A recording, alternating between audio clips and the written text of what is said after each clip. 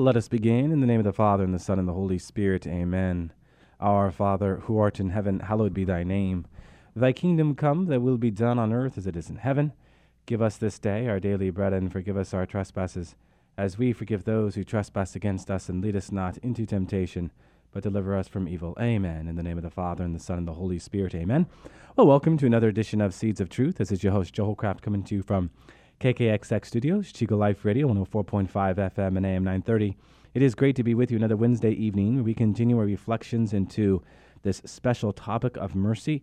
We have worked our way through this biblical understanding of mercy, as well as a more holistic understanding of the corporal works of mercy. We have gone through each corporal work of mercy, hopefully gaining insight into how to better live the corporal works of mercy. So we now transition into the 7 corporal works of mercy. But before we do that, I just want to offer up an opening word in regards to the relationship between love itself and mercy. It was the great English writer C.S. Lewis, in his insightful work, The Four Loves, who offered up some rich insight into this fourfold expression of love in its more classical understanding. Eros, that consummative physical love; storge, familial love; philia, that love that some of us are familiar with, that friendship love; and agape, divine love, sacrificial love. And as Lewis points out, all loves are fully realized when they are suffused with divine love, right? The love that is sacrificial. So this love, sacrificial love, is mercy as we look upon the cross as the ark of all mercy. We could say here that mercy is love when it encounters suffering. Mercy is love when it encounters poverty. And I want to highlight poverty here, because to speak of poverty is to speak of what? But being without. The word poverty, simply translated, means to be without. So mercy sees the absence of something and does something about it. And in the spiritual works of mercy, what we have is an absence of something as it relates to the spiritual life. In particular, the life as it seeks to be more whole in Christ. If the corporal works of mercy serve the bodily dimension of who we are, the spiritual works of mercy are at the service of the soul. So, with that, let us take up our first spiritual work of mercy, admonishing the sinner. Now, the word admonish comes from the Latin verb monire, which best translates as to warn, advise, or alert someone to a threat or danger. Now, as such, its purpose is the good of another. It is an act of love and concern. To admonish the sinner is not to belittle or humiliate him, no. Rather, to alert him to the danger of a sinful course of action. And like all spiritual works of mercy, it is rooted in love, not pride. And for this reason, St. Thomas Aquinas enumerates fraternal correction among one of the great acts of charity. Now, to say that is one thing. To live it is another. Now, what virtue, alongside of charity and humility, help form and inform this moment where we are called to admonish the sinner? Well, let us go to 1 Peter 3:15. What do we read in 1 Peter 3:15? But in your hearts reverence Christ as Lord. Always be prepared to make a defense to anyone who calls you to account for the hope that is in you, yet do it with gentleness and reverence. Now, we can never speak to these two virtues enough. The virtue of gentleness is not a soft pat on the back, but the attitude by which we are free from harshness and violence. Gentleness is not weakness, but the attitude by which we free ourselves from any excess chatter. In this sense, it is closely linked to the virtue of reverence. The virtue of reverence helps us draw back and create space for God to work in each moment and in each encounter. This is very much akin to the virtue of recollection, as we've talked about it in the past, that virtue of pulling back to see something for what it is. The virtue of reverence does not impose and devour, but proposes and listens. Reverence, my dear friends, gives each and every individual due courtesy and respect as a child of God. The virtues of gentleness and reverence teach us to listen more so as to speak better, as the proverb reminds us. And we could say, collectively then, the interlocking virtues of gentleness and reverence will always invite the conversation to go deeper and are the bridge by which truth shall pass. Now, in our culture today, sadly, admonishing the sinner has fallen out of favor for numerous reasons.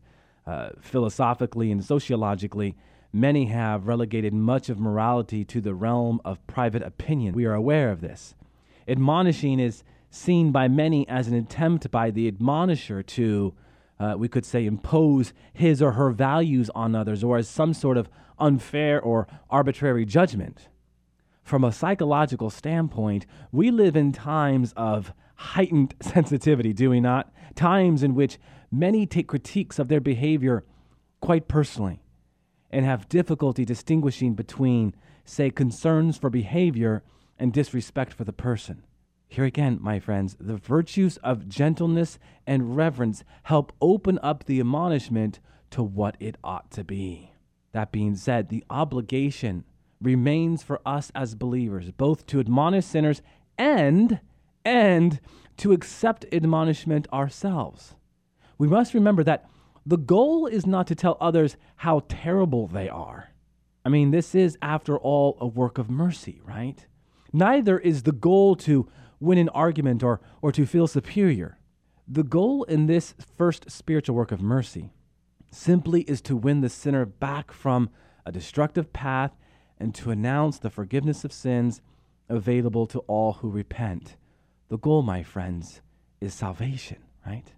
That being said, admonishing the sinner is not simply a nice thing to get around to if we have time. It is an essential work of grace and love, and it is commanded of us. Remember what Pope Francis said a few weeks ago, that the spiritual works of mercy are equal to the corporal works of mercy, and we will be judged for how much we enter into both of these modes of mercy. Let us turn to some scripture passages here, huh? We have a more famous passage here in Matthew chapter 18, verses 15 to 18, reads as follows. If your brother sins against you, go and tell him his fault between you and him alone.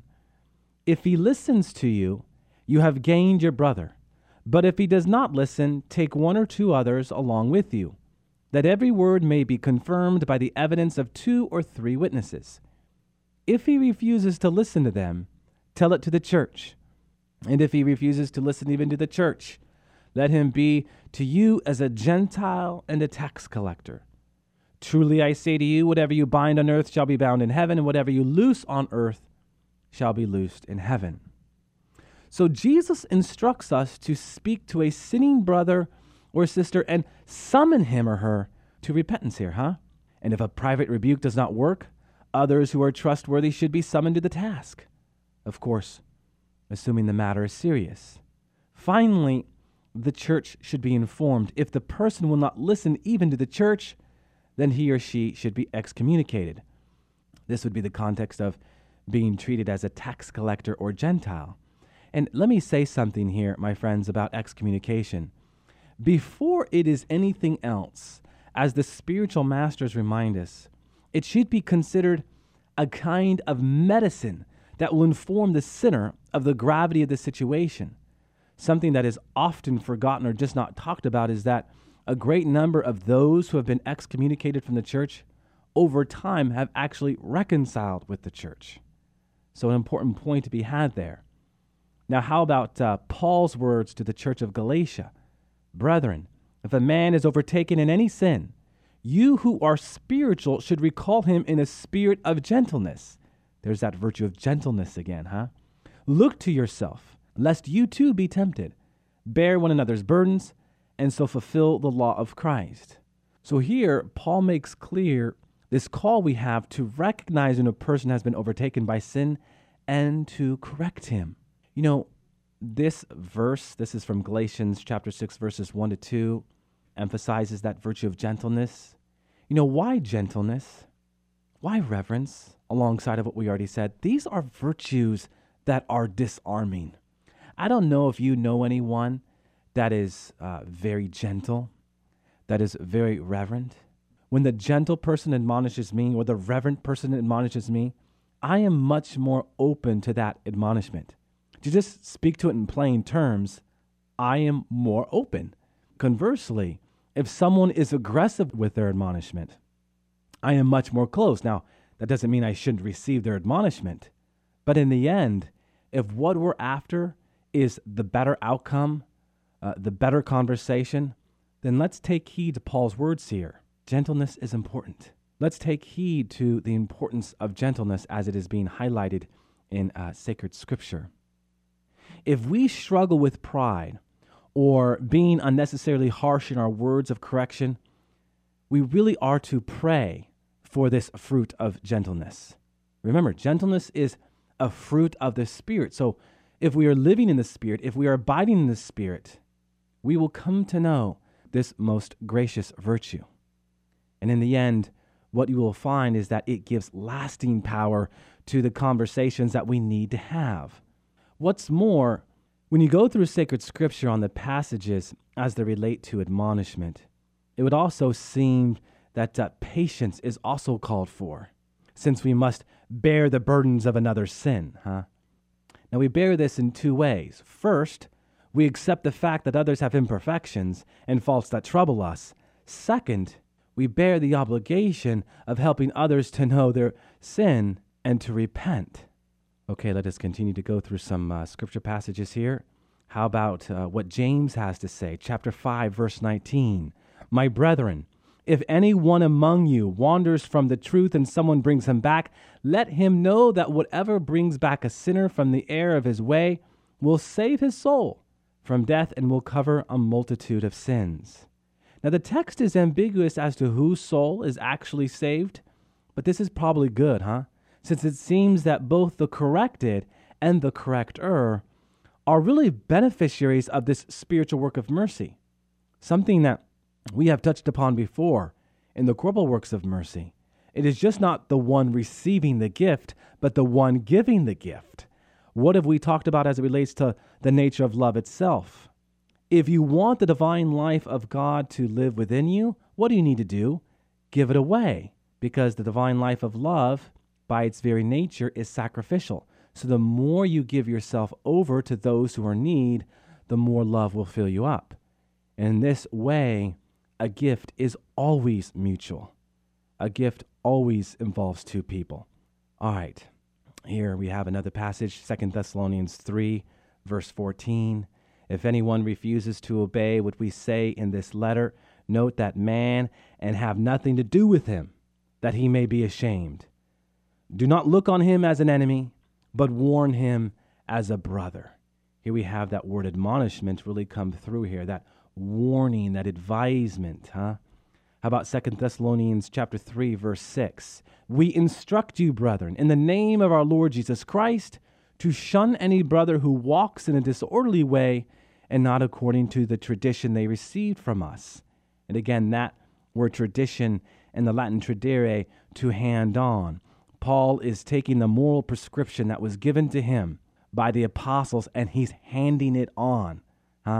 He's letting us know how to be better versions of who God is calling us to be. Admonishment is part of the prescription of conversion. This is what Paul wants us to see. Elsewhere in Colossians 3:16, he says, let the word of Christ dwell in you richly. Teach and admonish one another in all wisdom. And here we should highlight wisdom, should we not? Because wisdom is not the same as knowledge. You've heard me talk about this before where, Satan has a supreme intellect. But does he have wisdom? No. Because wisdom always starts on bended knee, and Satan has no knees. He doesn't know humility. So when we admonish another, it is just never enough that we have the knowledge of what they've done. No, we should take that to prayer so as to better understand how to engage the person in the admonishment itself. Wisdom in its Greek Sophia literally means insight. Insight into the knowledge that you've received. How the knowledge that you have received can build up the body of Christ. That's what wisdom is about. We also have in Paul's second letter to Timothy, chapter 3, verse 16, All Scripture is inspired by God and profitable for teaching, for reproof, for correction, and for training in righteousness, that the man of God may be complete, equipped for every good work. So here we have this classic text that speaks to the inspiration of sacred Scripture, the theopneustos in the Greek. God breathed, right? Breathed life into the very word of God. And so this is profitable for teaching, reproof, correction. So once again, we are made to look at sacred Scripture as a moral prescription. Jesus Christ came to establish the objective moral standard. He said what in John 14:6? I am the way, the truth, and the life. Not a way, but the way. It's in the absolute imperative sense. And he shows us what it means to be fully human. And we are to learn from this. And we are to see his own life, of course, as the model, and those who follow him as subsequent models to gain a deeper appreciation of what it means to live a life of moral uprightness. Now, this is what the word justice and righteousness speaks to, this moral uprightness, this moral holiness. Okay, how about 1 Thessalonians chapter 5, verse 14? There's more verses here. And we exhort you, brethren, admonish the unruly, encourage the faint-hearted, help the weak, be patient with them all. Again, admonish the unruly, warn them, advise them, show them the destruction of their behavior, show them why the path they are going down will lead to a cliff, right? That being said, as we speak to admonishment, we should offer up a word on judgment. I often hear from different people that they do not confront the issue at hand because they feel that they are judging someone. And I get that. You don't want to come across as judging someone. But we must remember that God does not condemn the judgment of something if it is breaking down the body of Christ, that which is objective, external, revealed, seen. He condemns the judgment of someone when we are critical of why they do what they do. For this we do not know. That is the subjective realm, the realm of what is internal, hidden, unseen. So we must also be sure that we are not premature in our judgments. What is objective will always be seen for what it is, but sometimes this takes time. I mean, consider here the parable of the weeds among the wheat. The servants go out and identify weeds growing in the wheat. But what is apparent is that they may be inaccurate in their identification of which shoots are weeds and which are wheat. The Greek word used in this passage for weeds identifies a particular kind of weed, which interestingly, in its initial stages of growth, actually resembles quite closely those of other weeds? No, wheat. And so when you read the passage, and you find it in Matthew chapter 13, our Lord said to the servants that the enemy has what? Planted such weeds. I believe part of Satan's plan here was to confuse the servants. Remember, this is his function, to confuse, to think that they saw weeds, when in fact they were actually looking at the wheat. The servants asked their master if they should pull up the weeds. Our Lord, of course, being the master of truth, reminds his servants what? That judgment can only be made at the full maturation of one's life. So, before you make a judgment, be patient and discern well. Okay, so for all that being said, we therefore, in the aforementioned virtues we have discussed, have the obligation to offer fraternal correction when it is appropriate, because it keeps us in the moral standards set up by Christ. If we want to live in Christ in a more vibrant way, then we have to say no to one thing, mindful that we are saying yes to another thing. I mean, if you were to think about what we are talking about as it relates to judging practically, why do we have officers of law if not for the objective standard that establishes right from wrong, right? If I'm pulled over by a police officer because I was going over the speed limit by 50 miles per hour, what would the officer say if I told him it's okay to go over the speed limit by 50 miles per hour? At the very least, The officer would remind me that going 80 miles an hour in a 65-mile-an-hour zone is what? Against the law, right? And in doing so, what kind of statement would he be making? But an objective statement, a statement of fact. There are civil standards that serve the greater order of the whole of society. We call this a moral consensus. I think we all get that, right? Well, my dear friends, likewise, Christ has set up moral standards of truth for the greater order of the whole of the kingdom of God. We have the responsibility, like that of a police officer, to reprove when necessary. And again, always in the spirit of charity. Charity, gentleness, and reverence. And maybe we should also add here courage, Courage. Loving is more than just affirming whatever someone is doing with no regard into whether or not what that person is doing is right or wrong. No, that isn't love. Love is always rooted in moral truth. And so if there is something that is wrong, then you simply point the way. You simply point the way. And for all of this, what is at the heart of this first spiritual work of mercy? Well, what is at the heart of all of the works of mercy? Freedom. If we wish to be free, then we need to live in the law of Christ, the Beatitudes, which really are the charter to freedom, So we are free to the extent that we live according to the law of God, which has been revealed so as to be studied, understood, and integrated. One of the themes that has been emerging for me recently, and not only the radio programming, but also in some of the talks and lectures that I give, that understanding a truth is never enough. It is the first step, but that truth always has to be integrated. What did we just say about the nature of love, and the divine life of love living within us? If we think we possess God in understanding a particular truth, a particular doctrine, but then we don't integrate it into our everyday life, then we have failed Christianity. It is never enough to just understand. It is what that looks like in a vibrant relationship with Jesus Christ.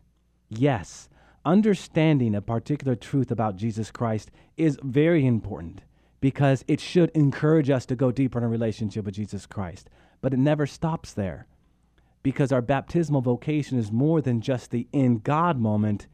It is also tied to the for other moment. So we live in God, abide in God, and then we exist for other. We exist for neighbor. And so charity very much rests at the heart of our faith, and very much rests at the heart of this first spiritual work of mercy. Now, another question posed by the spiritual masters on this work of mercy is, why do we fail to admonish sinners? I mean, typically, if you are anything like me, it is because we want our lives to be more pleasant, right? We cannot bear the backlash that sometimes comes when we warn people who do not want to be warned. But as the likes of a Saint Ignatius of Loyola would remind us, if we yield to this fear, we are showing that we love ourselves too much and do not love God and others enough. I mean, think about that. Is that what's going on with you drawing back from this spiritual work of mercy? Are we yielding to a fear? Here we have to allow, I think, the spiritual masters to really challenge us. Yes, these are strong words, but they are words that really need to draw us out into God's light. Now, the last thing about this first spiritual work of mercy, it should bring us back to the importance of self-knowledge, a principle of our transformation in Christ that I've talked about before. What is self-knowledge? Well, acquiring a cognitive knowledge of your weaknesses, your sins, your attachments, so as to overcome them and to work against them. I often like to give the example of when I was playing basketball in high school. You know, my junior year in high school, I was still very weak in dribbling the ball with my left hand. Naturally, I'm right-handed. So in my drive to the basket, I would always go to my right side. It was just my tendency, my natural tendency. So my coach pulled me aside and said, you need to work on your left hand.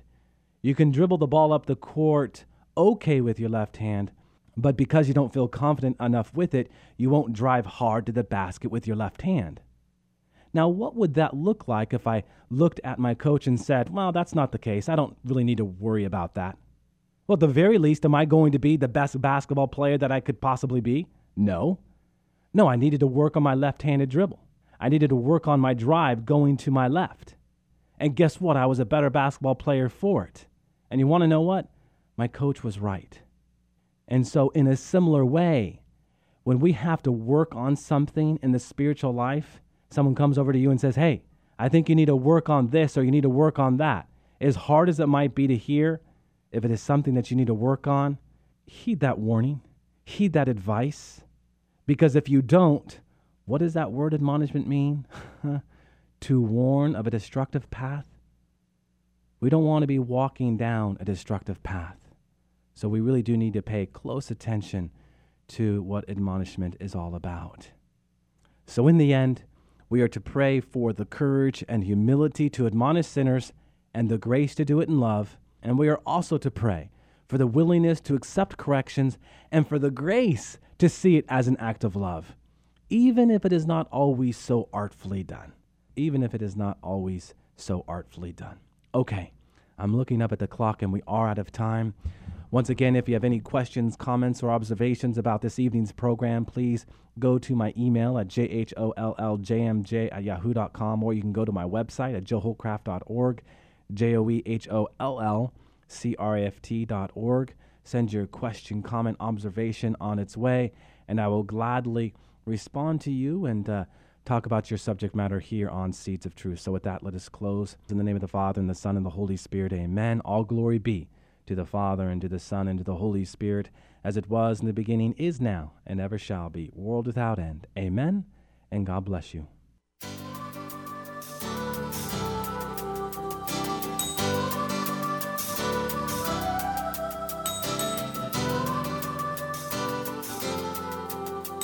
Thanks for listening to Seeds of Truth, heard every evening, Monday through Friday at 5:30 here on KKXX. If you'd like to hear this program or find out how you can help support Seeds of Truth, the website is joehollcraft.org.